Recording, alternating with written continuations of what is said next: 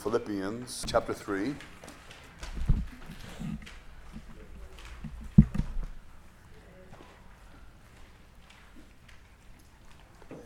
Now begin in verse 10 and read forward from there.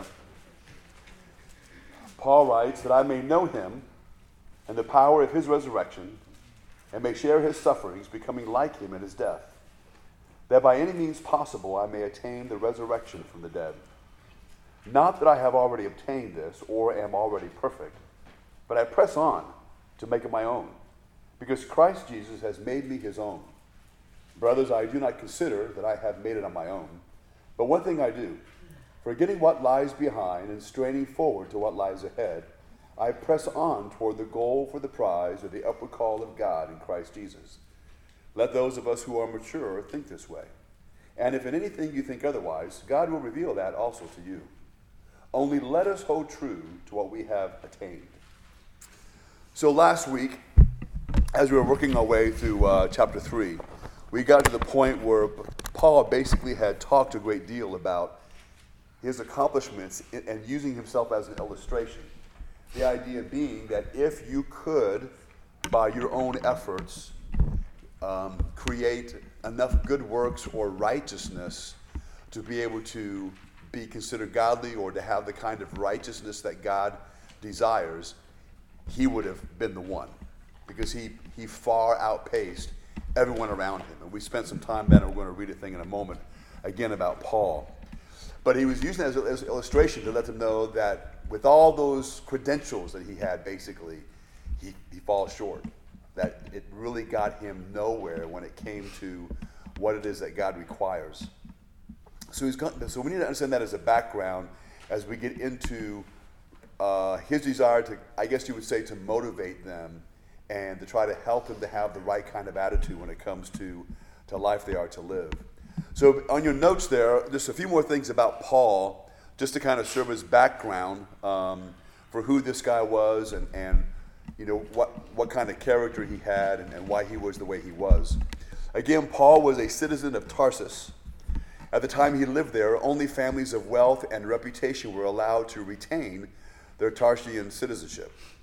This throws a flood of light upon Paul's early life. He was born into a home of wealth and culture. His family were wealthy Jews living in one of the most progressive of all the Oriental cities. All this Paul left to become a poor itinerant missionary.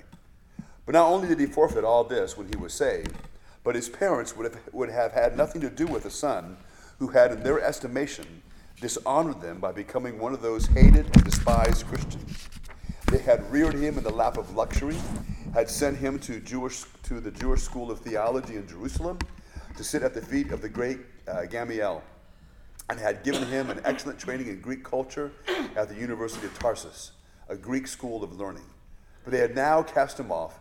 He was still forfeiting all that he had held dear. What for? He tells us that he may win Christ. So not only does Paul then have all these credentials in a sense where he can help these people understand that whatever he's accomplished in life is not going to do him any good in obtaining the righteousness of Christ, but he also wants them to know that he's not complaining about that, and that his attitude is that all these things, he really does consider them basically as rubbish, or if you get into the Greek, it's just a pile of manure. That's its value. And what they say here about him, just a few more things to add to that. So because he came from a wealthy family, most believe that is how his family became Roman citizens, because they weren't Roman, they were Jewish. You could purchase citizenship in Rome. And so most likely his family purchased citizenship, and so he was a Roman citizen, because we know when you read through his life and times in the book of Acts, there are times he kind of pulled out his citizenship card when things got pretty hairy and he needed a little extra help. People would then begin, the Romans anyway, would begin to treat him much differently. He would have been, most believe that he was married. We don't know if his wife died or if she left him. Now, even though during those times a woman was not allowed to divorce her husband, it is believed by some that there may have been a time that if your husband became a Christian, because that was really viewed as being treasonous towards your people, your race, your religion, about everything, they would allow a woman, they would allow her to divorce her husband. There was another way they would do it to where it didn't look like she was the one instigating it, but basically she would have been allowed to leave him and be considered free to remarry because he would be considered dead to everyone. So now that may have happened to him, we don't know. It could have been that she just died. But we do know that by the time he is an apostle, he's single. His wife's not in the picture. So he had luxury, cut off from all of that, no inheritance. All the prestige he had with what he had before, he would have been viewed by the Jews as being a traitor. Remember, we've mentioned this before, there was a time in his life when there was a group of men who basically took a vow that they would not eat or drink until he was dead. Now, I've never been in that situation, but imagine, let's say you go and let's say you've gone down to Florida for vacation, and let's say that you're at the store and you get into just some minor argument with some guy who's being a clown, and you think it's all over. And then you get word from someone that, well, actually that guy belongs to a bunch of bikers, and we heard them talking last night, and they've all taken a vow that they're not going to have another beer until you're dead. You probably would say to your wife, it's time to leave. All right, because that's a pretty serious situation. So so Paul's been through all that kind of stuff. And again, Paul was willing to go through all of that. That really mattered very little to him because of this relationship that he had with Jesus Christ. So verse 11. Verse 11 is a verse that is a little difficult to understand to a degree, where he says that by any means possible I may attain the resurrection from the dead. So I put my notes in your notes just so we can look at it. The differences don't change anything, but basically here's the question. So is this a literal physical resurrection? Is that what he's talking about? Is he says he wants to attain this literal resurrection, or is he talking about a spiritual resurrection? What's he talking about?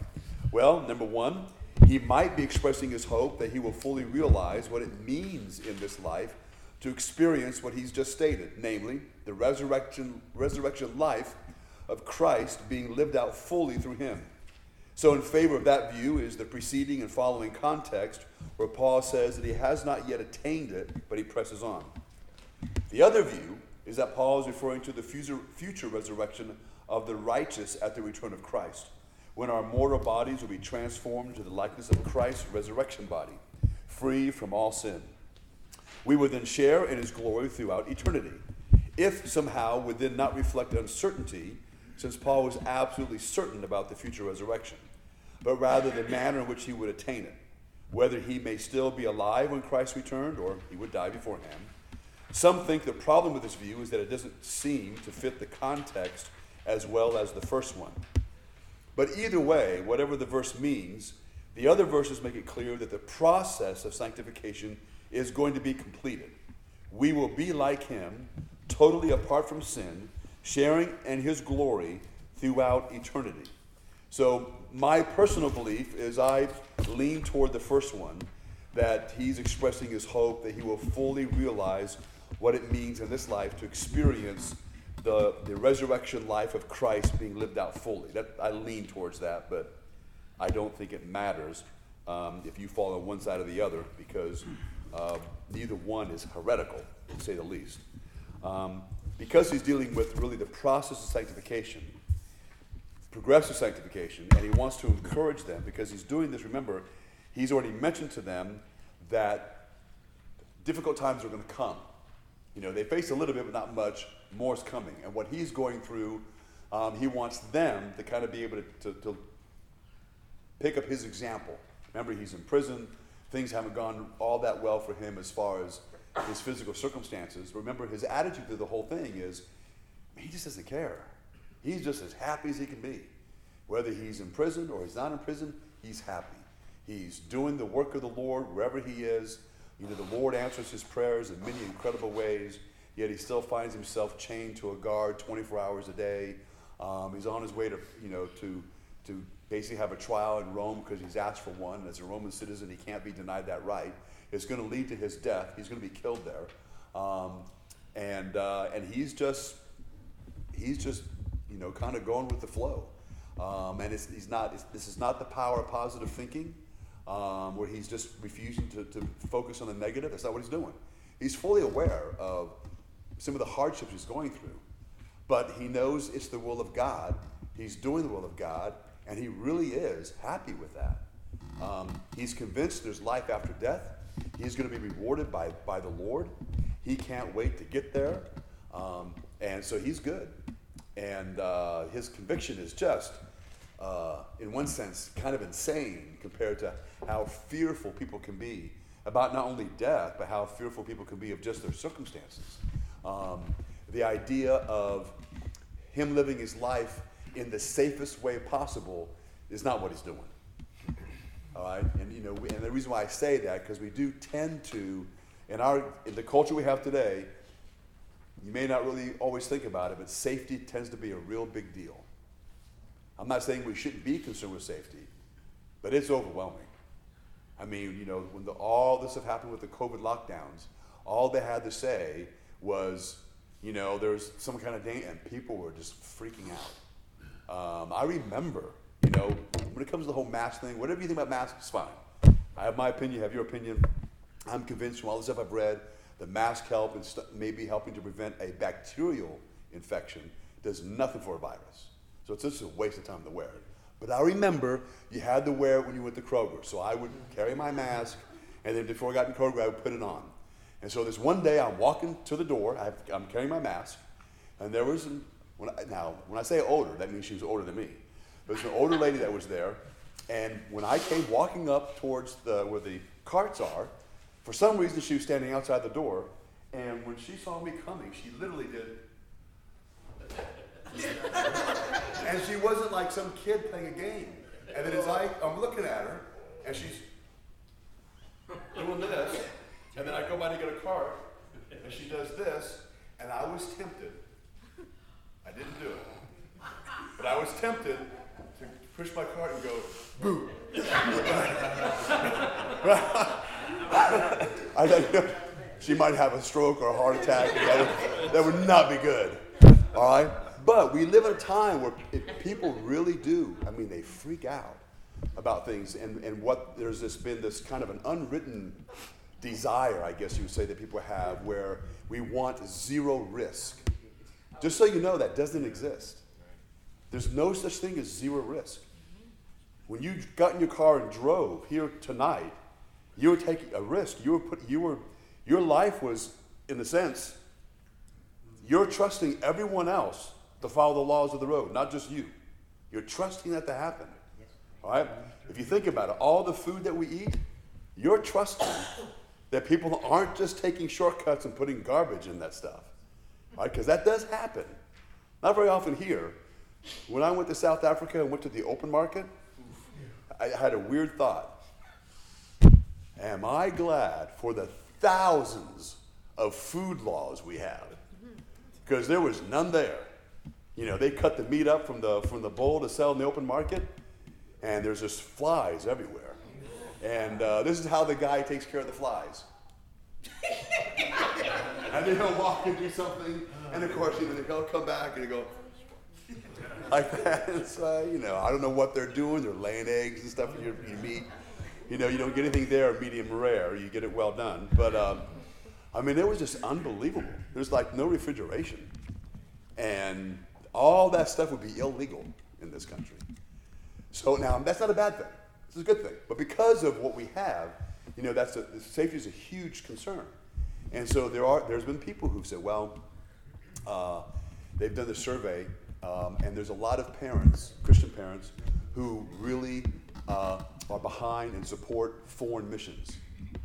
And that same group was asked some questions similar about 6 months later, and that is, if your son or daughter came to you and said that they believe God wanted to go to, and they listed some countries as a missionary, would you support them?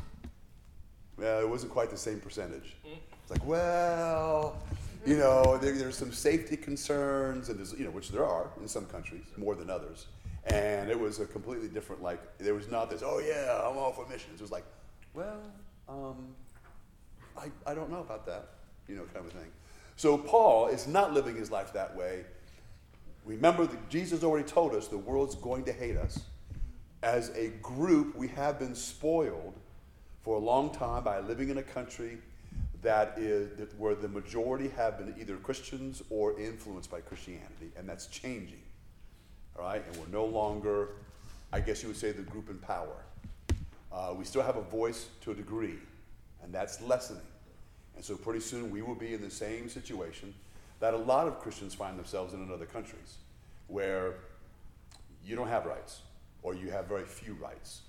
And that's going to be very hard to get used to, especially for the generation that's in the transition, because we're used to having them. And we do hold them very dear. I know I do. Our freedoms it's a big deal. So anyway, now we get to where Paul is he wants to motivate them. What I think is interesting is that back in, it probably goes back even to the 1800s, but in the 1940s, 1950s, maybe even as far back as the 30s, when it came to coaches in different sports trying to motivate their athletes to work hard, to train hard, and I think a lot of this started really more of that in the 50s, because we took training to a whole new level starting at that point, and it's really increased leaps and bounds. The way that we motivate guys or women to push themselves beyond certain limits and that type of thing. A lot of that comes actually from biblical thinking, is where it comes from. The idea of not focusing on the past, putting things behind you, forcing yourself to go forward, ignoring circumstances, which in athletics would be ignoring pain, ignoring failure, pushing. A lot of that comes from a biblical mindset, and a lot of it, I think, comes from this passage we're going to get into beginning now in verse 13. So Paul, again, talking about himself, says, "Not that I have already obtained this or am already perfect, but I press on to make it my own, because Christ Jesus has made me his own." So he wants them to understand his motivation to press on towards attaining the knowledge of Christ and living for Christ, regardless of his circumstances. He says, I don't have it. I've not obtained it, but I'm not quitting. I'm not giving up. I'm going forward. The idea is that falling short each and every day, or not getting there yet, is of no, it's not a thing. He's pressing on. And that is in fact, he has a single-minded devotion to this. So when we talk about having a single-minded devotion, number one, again, make sure that we don't allow ourselves to become either dissuaded of this because of an exaggeration. The exaggeration is this: well, if you have a singular-minded devotion to Christ, then that means you can't pursue hobbies, you can't pursue, no, it doesn't mean that. It doesn't mean any of that. You can have a single-minded devotion to many different things. You still have a full life. We still have all the responsibilities that God wants us to live. But there's a priority, and it's the way we prioritize things.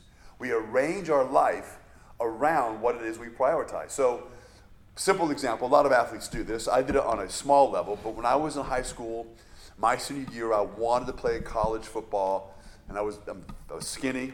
I was average sized kid back then. That's like there were still a few dinosaurs left. But I wasn't like particularly huge. So I knew that I had to be bigger. I had to be. So my life then took on a certain order. All right. Number one was the amount of food that I ate. All right. So, some people today, when they want to lose weight, they have 6 small meals a day. I had 6 large meals a day. I would eat 18 eggs a day, 12 eggs in the morning, and then 6 eggs at night. Through all that. I started working out twice a day, every day, 7 days a week. So my whole life, so now I still went to church, still went to school, still read books, still did all kind of stuff. But that my life was rearranged around that priority. So when we talk about having this singular devotion to Christ, all right, the evil one wants to make that sound negative. He wants to make it sound like all you can do is go to church. That is not true. If you're not reading your Bible, well, you should be reading your Bible. You should be reading it every day. That's a good habit to have. All right? But it doesn't mean that you are not allowed to do anything else. It's just a part, obviously a very important part of your life. So Paul has this single-minded devotion. Every decision he makes is in line with what he's committed to. So, when I was doing this a lot. Again, a lot of athletes do this. Every decision you make is in line with that. Your decision when you eat, when you sleep, how much you sleep, what you're going to eat, what you're not going to eat. Every decision you make is in line with what your priorities are. When it comes to even to entertainment, are you going to go to the movies? I can't do that because I have to be in bed by a certain time. I got to get a certain amount of rest. Am I going to do this? Well, I can if they go earlier because I have to be home at a certain time because I have to have a protein drink and I got to put 6 eggs in it, and that makes me kind of feel like I don't want to do much after that. So, you make all these decisions that you have to do. So, same thing when it comes to the single-minded devotion to Christ. So, I don't want anyone to somehow think of that as being a negative or some kind of a mystical, like you're floating on clouds. It's not that either. It's a very down-to-earth, day-by-day existence. I live in obedience to what the Word of God says. And I make my priorities. I make my moral decisions based on what the Scripture says. I make my financial decisions based on what the Bible says. At least, now, when I say that, we want to do that. Sometimes we're kind of inconsistent. All right, we sin, but that's the goal. I want my moral decisions to be made based on the Scripture. Financial decisions, all my personal decisions, all of my social decisions are based on that. And so that's what he's getting at here. And so he has this single-minded devotion. So again, he says, I've not already obtained it, nor am I already perfect or complete, but I press on. So the stress that I press on is that there's this single-minded devotion where he is, in one sense, leaving no stone unturned. Right? So some people might call this a person being a zealot. Right? They're overly zealous. To him, it's just normal living. Right? Now, in fact, Paul, now his personality was this way. When he was a Pharisee, he was part of a group that would have been known as trailblazers. All right, so this group, these guys were like the Pharisees of the Pharisees. All right, that's the group he's in. When you hear me talk about the Mishnah or the tradition of the elders and those things, so Paul is part of the group that writes that stuff. So they have these fence laws around the law of Moses, and the idea is to prevent you from breaking the law of Moses, we're going to have all these other laws. So if you break them, that's really bad. But it's good because it should stop you in your tracks and prevents you from breaking the law of Moses. So now remember that by the time Jesus comes on the scene, the fence laws, which are not the law of Moses, have been elevated in status to basically almost being equal to the law of Moses. And we had all kind of problems. There was a lot of legalism there. But Paul is the zealot. And he's the leader of the zealots. That's why then when they wanted to go after Christians and start imprisoning them, the way that it reads, it sounds like it was kind of Paul's idea. It was his idea, and he's volunteering to head it up, and they said, go. They're like, this guy is nuts, let him do it. All right? If anyone's going to do it, Paul's going to do it. So that was the deal. So Paul is already very disciplined in that way. But this discipline he has to where Christ is first, then it's not something that's limited only to people who have a certain personality trait. This is how all of us are to be as believers, because this is the most important thing. In the same way that, you should be devoted in your marriage, you should be devoted to your husband or your wife. Right? That would be normal, to be devoted to them. You never think you should, never think in terms of just yourself. You always think in terms of we. The moment you get married, everything is now we. All right? That's normal. That's the way that it's supposed to be. And there's a commitment to the well-being of the other person, no matter what. Now, obviously, we do that imperfectly, and we still have our struggles even in just getting along. But again, their devotion is there. And then as we have kids, we're devoted to them, period. We're devoted to their education. We're devoted to their development. We're devoted to their safety. We're devoted to their health. All that stuff, we're devoted to that. We spend money on that. We do so willingly. Whatever is required, because we love them and care for them, and we want them to receive all the advantages that we think is necessary for them to be successful in life. So this pressing on that Paul is talking about is, again, this single-minded devotion. So then he says this. He says, brothers, I do not consider that I have made it my own. But one thing I do, forgetting what lies behind and straining forward to what lies ahead. So this forgetting what lies behind. Remember that technically Paul is guilty of sanctioning the death of Stephen. Stephen was the first Christian martyr. Paul was the one who sanctioned that. He approved of that. Because of Paul, they killed him. If Paul wasn't there, that might not have happened. There might have been a riot. They might have thrown rocks at him just to get rid of Stephen. They were mad at him, but to kill him, that was because Paul was there, and he because of his presence and him condoning what they were doing, it was rapidly organized, and they carried out, and Stephen was basically put to death. All right, so Paul, and then also Paul's the one responsible for many families being torn apart, where mom or dad or both are arrested because they're following Christ. Remember, he was convinced that they were blaspheming God. So Paul has got all this history, and he's not walking around feeling guilty. And he's not saying, well, I've done so much against the cause of Christ, I feel compelled to. That is not his motivation. His motivation is not making up for his past. And we need to remember, God never asked you to do that. God has never asked you and I to make up for our past, because you can't. All right? None of us can make up for our past sins. It's not possible. We are able, because of forgiveness, because that is what forgiveness is. He is releasing us from the penalty we have to pay, because Christ has paid it. So that's not hanging over my head. So I don't have to get up every morning saying, oh, well, yeah, I've got to do this. If you knew my past, you knew the things I did wrong, you would know why I'm doing this for the Lord. No, that's wrong motivation. His motivation is on the positive side, because he knows that Christ obviously has done a lot for him. He knows that, and because Christ loves him, he loves Christ. He is committed out of a love for Christ. He wants to do this.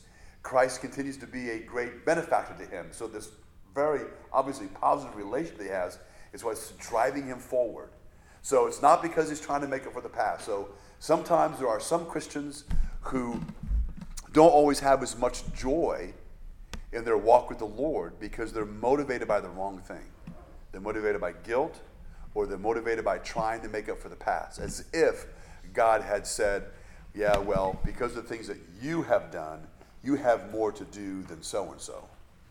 So you get less sleep, you keep less of your money. That doesn't happen. It's an amazing thing. But nonetheless, with that doesn't mean that we have a lessened commitment to Christ. So Paul here then says, forgetting what's behind, he wants there to be no distractions. Nothing needs to distract him. And mental distractions are a big deal. And that's why our mindset and our attitude, and again, why we read the scripture and we want to understand these things, is so important. When you get to the upper echelon of athletics, whether it's team sport or individual sport, that's why a lot of these teams and individuals hire sports psychologists. They hire that because they're at the upper echelon of athletes, and what they're trying to get to as far as the next level is such a fine line. Remember that if a man is the fastest man in the world and he runs I don't even know what the record is anymore. Let's say it's a 9.4 100 meters. Okay? So this guy trains every day because he wants to get his time to 9.39. 1/100. And that requires focus. That requires a strict diet, strict training. You can't miss, because there's a bunch of other guys who run just as fast as you.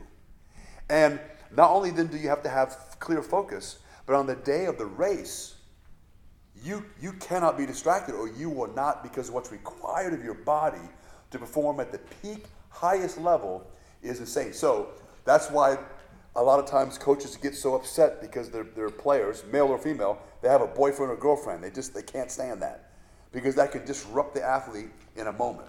Imagine the guy shows up for a race and it's the Olympics, and his girlfriend just broke up with him. He's not winning. What do you say? He's not winning. No matter what he does, unless he has some incredible discipline in his mind, he is not winning that race, because he is distracted. That's why a lot of times they want to sequester them away from family, away from people, only with the team, only with other athletes. It's the reason why that's done, is because that's so fragile. I was listening to a book today dealing with strength training and world's strongest man kind of stuff. And so there's this guy, he's one of the world's strongest men, and at this particular time, this couple years ago, there's a record for the deadlift, where basically you grab a bar with a bunch of weights and you stand up with it, stand up straight, and the world record was like 1,100 pounds, which is a lot of weight, by the way. If I was to try to do that, the bar would not even budge.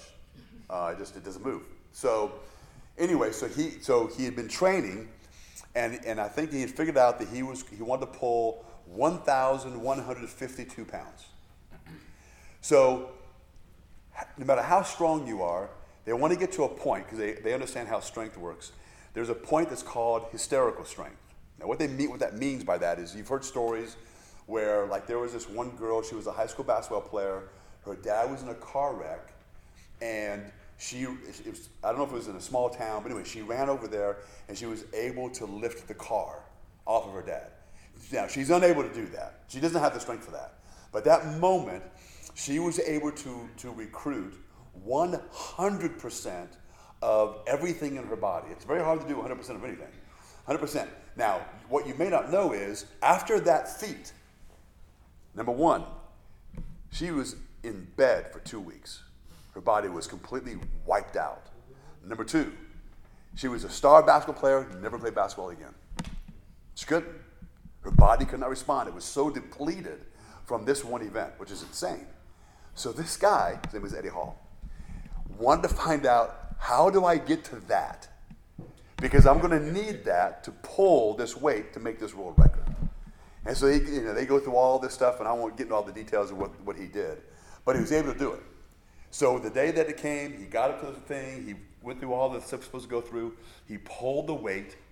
When he put the weight down, he began to stumble, and he collapsed, hit his head. There was already blood coming out of his nose and his ears and his mouth from all of the exertion. It took him, even though he's this very well-trained strength athlete, 2 weeks to recover. Now, he's fine now. It wasn't like the girl where, she never played basketball again. He trained for this stuff, and so the bodies and the central nervous system is a little different because of the way he trains. But he was able to get to that moment where he got whether he got to it or not, he got pretty close to that 100% exertion. I mean, it's just unbelievable. So there can be zero distractions to be able to accomplish this kind of thing. So the idea here, I think, and I was thinking about this as I was thinking about that book and what I'm studying here and thinking about this, is that this is the kind of commitment that the Lord wants from us. Obviously, he doesn't want you to do something where your nose is bleeding and you got blood coming out of your eyes. But the idea is that we recognize how important this is. I mean, if pulling 1,100 pounds it's a world record. That is impressive, just so you know. I mean, that's insane. He's also the kind of guy that sits down with a rope that's attached to a jet plane and he moves the plane, by just pulling on it. It's just crazy, all right? But the idea is that, so the most important thing in our life is Christ. And to me, it makes every excuse I have to not go to church, to not read my Bible, to not pray, to not fellowship with believers as lame as can be. It's just lame. What excuse? Because it ends up being an excuse. What excuse do I have? I have zero excuse. And if I had a coach right next to me, he'd say, "What's your excuse, son? Oh, you feel a little tired today? Huh? Is that what's going on?" Because what you train to do when you're training for athletics, when you have to get up for an early morning training session, there's something that you never ask yourself. You never do it. When the alarm goes off, you never ask or think about how you feel. Because it doesn't matter. You just get up, turn off the alarm, and go about your business. The moment you start thinking about whether or not you want to train, or you start thinking about, I would like to sleep a few more minutes, most of the time, I'm not trying to spray, guess what's going to happen? Right? We know that. So sometimes there's way too much thinking. So when it comes to reading the Bible, and people say stuff like, "I just don't feel like reading." Well, you're a human being. What does that matter? Some people have this weird idea that, but if I don't feel like reading the Bible, God knows that, and it doesn't count. You're not reading the Bible to impress God, so it doesn't count anyway. It's for you. It's for your benefit. All right, God's not in heaven going, "Whoa." Nudge the angels. You see Ron? he's reading my Bible today, and he doesn't even feel like it. It's not going to do him any good. No, it's not happening. So this idea then of what it means to be committed to Christ. Now, I will tell you that in some countries, maybe in many, especially where there's persecution, they don't have that issue. You know, when it comes to reading the Bible, fellowship with the believers, they don't have that issue. No matter what people show up, they do it. They're committed because they know what's at stake. There's none of this, I don't feel like it today. It just doesn't happen. All right? I've seen too many photographs of people huddled in a small attic on a Sunday morning because that's where they have to meet in hiding to read the Bible and sing hymns. I've seen the pictures of people meeting in the forest where it's freezing. All right, but they're pretty convinced that the guards don't want to come looking for them, or the police looking for them because it's minus 20, and so they purposely decide to meet in the middle of the forest with no fire, where they can not be bothered by or molested by the police, and they can sing hymns and read the Bible and pray together. All right, and what I've always astounded me when you study the pictures is look at their faces. Everybody's smiling. It's nuts. They're all just like, there's this joy. It's crazy. You ought to see what I see on Sunday morning when I look at it on Some people are smiling, right? Some don't want to be here. At least that's what it looks like. All right. So one of the things that I think that we need to do as we read through this kind of thing is to ask ourselves, where's my commitment? Because again, I don't believe in doing this. I don't believe in using Christ as an example of commitment to try to get us to break a world record in lifting. To me, it's not blasphemy, but it sounds that way. I've even seen T-shirts where it's a drawing of Jesus, and he's on the ground, the cross is on his back, and then someone has put the words, "You think you train hard? Try to bench press this." Okay, that's cute, but I don't like that. I would never wear that shirt. To me, that's making light of what he's done. It's not about, I don't think about Jesus on the cross so I can bench press more weight. That's just really lame, okay? At the same time, we do need to remember, though, that Christ was committed to doing the will of the Father, period. And nothing was going to stop him. Nothing. It was going to be done. So, yes, Christ was committed to us, and he is our example. We are to imitate him. But here I think Paul is really trying to draw out this idea of a high level of commitment to Christ, understanding what's required and what it is that we are actually capable of doing as human beings. God has created us, created your mind and your body. He's created the way that the whole system, your internal system works, that we are able to do this. Now, we're able to do this maybe more readily, more easily in the power of Christ. But even in the beginning when we do this, we're not always thinking, is Christ enabling me? We have to do these things when we're not used to doing it. We have to break the bad habits that we had before. I've talked to people who say they just don't have time to read the Bible, and they've given me their schedule. And when I look at the schedule, there is no time on there. So I go, I just found you 30 minutes. They go, really? Where? I go, it's right here. You don't get up to 5:30. Get up at 5. And there's the 30 minutes. I mean, it's there. So the idea is that we have the ability to do that. God has given us that. We can discipline our bodies to not be lazy. I know when it comes to sleep, some people need 9 hours, some need 8, some need 7. I don't know of anybody who needs 12 unless you're sick. All right, so and we should regiment our life to some degree. I believe that we should. God has given all of us 24 hours in a day. He expects all of us to manage all our responsibilities, which includes our responsibilities to the Lord within that time frame. And we need to figure that out, and there's ways to do that. And one of the ways that we do that is by eliminating those things that aren't helpful. So, is it a sin to watch TV? No. You watch it 4 hours a day? Well, what are you leaving undone? Because normally you are.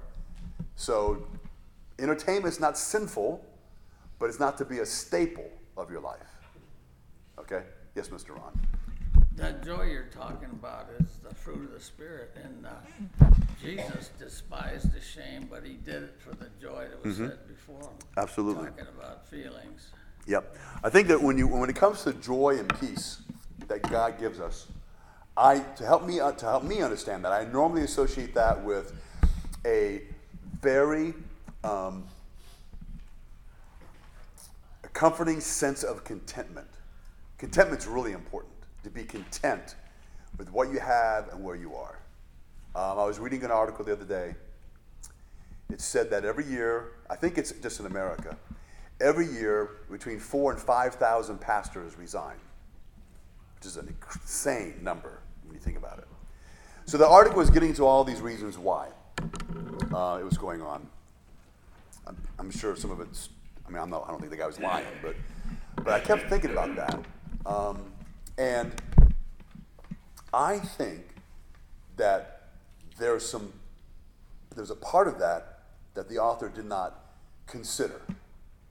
And that is, I wonder how many of those guys, the problems that they're having that lead them to resign is fueled by a lack of contentment. They want a bigger church, or they want more of this, or they want more of that, or whatever it happens to be. We're very influenced by the world and by our culture. You know, there's people who will tell you, well, you know, tell a pastor of a church, well, if you had no baptisms last year, your church is dying. Not necessarily.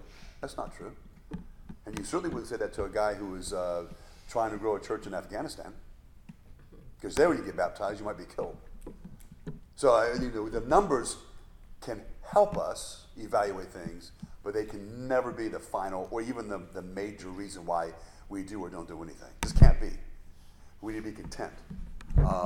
And so my thoughts go to that. So like, if their ego wasn't being fed, if they weren't feeling enough accolades from others, who are we dependent upon? Are we dependent upon the accolades of men or of the Lord? And that doesn't mean that we shouldn't encourage each other. All those things should happen. But people fail us all the time. And sometimes we may go through periods of time, maybe long periods of time, where it's rough going. It's rough sledding. Remember, we're all born with a sin nature. We're dealing with sinful people, and we're sinful people. I mean, that's just not an easy job in that sense. And so if we're looking for all these in the way that the world does, it's going to lead to a lack of contentment, which is going to fuel maybe a refusal to forgive, or you can slip into feeling sorry. There's a lot of things in that arena that you can slip into. So it just really bothered me that wasn't delved into. And I'm not like trying to rain on people's parade and say that all these pastors who resign, they all have a sin problem, because they all don't. They all don't. Some do, and some aren't living the life that God's called us to live. What I preach on, it's for me too. Right? It can never be this idea that I'm just teaching you and I hope you get it. It's for me too. And so sometimes, just give you a little secret, so when you hear me hounding on certain things, you can figure out what I'm struggling with. Because I know how I need to be talked to. I can be really harsh. I know I need to lose weight. And so I call myself names. I open the fridge and I say to myself, sometimes in the brain, so what do you want now, fatty? I do, I think that. You stinking little pig, you want more ice cream? That's just what I do. Because I know I need that. Because it's true. And even then, sometimes I'll answer, yes, this little pig does want more ice cream. Boom, whatever, which is not a good thing. But the thing is that, what the Lord wants from us is not easy. To be a Christian and to live as a Christian goes against the grain of everything in our culture, and it goes against the grain of your nature. It's against our nature. Now, the Lord changes that, and the more that changes, many of these things become easier, but it never means that the struggle is completely over. Not until the Lord completely delivers us from sin, where there is no longer any sin around, and we're basically confirmed in our righteousness. When that happens, then the struggle's over. Until then, the struggle is there. So one more thing about all this, and this is important. Because when it comes to the Christian life, some people think that it is unmotivating. That's a way to put it. I don't want to say dismotivating. But anyway, the idea is that people think it's a sense of hopelessness if you can never attain it. We can never get it in this life. People say, well, that's just hopeless. Okay, time out. Let's just think about that for a minute. Okay?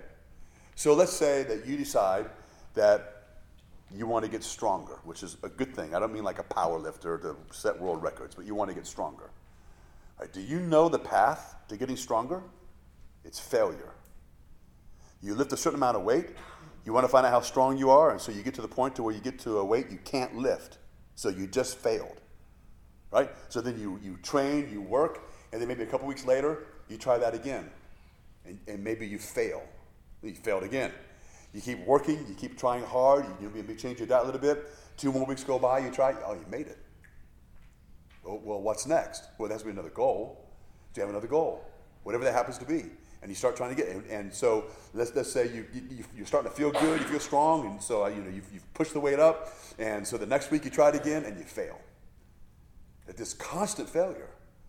But what happens is we continue to set new goals, continue to work hard, it's motivating, and as we achieve these things, we keep moving forward. In your Christian life, there are sins you and I have overcome. It's not a sin to say that. That's not bragging.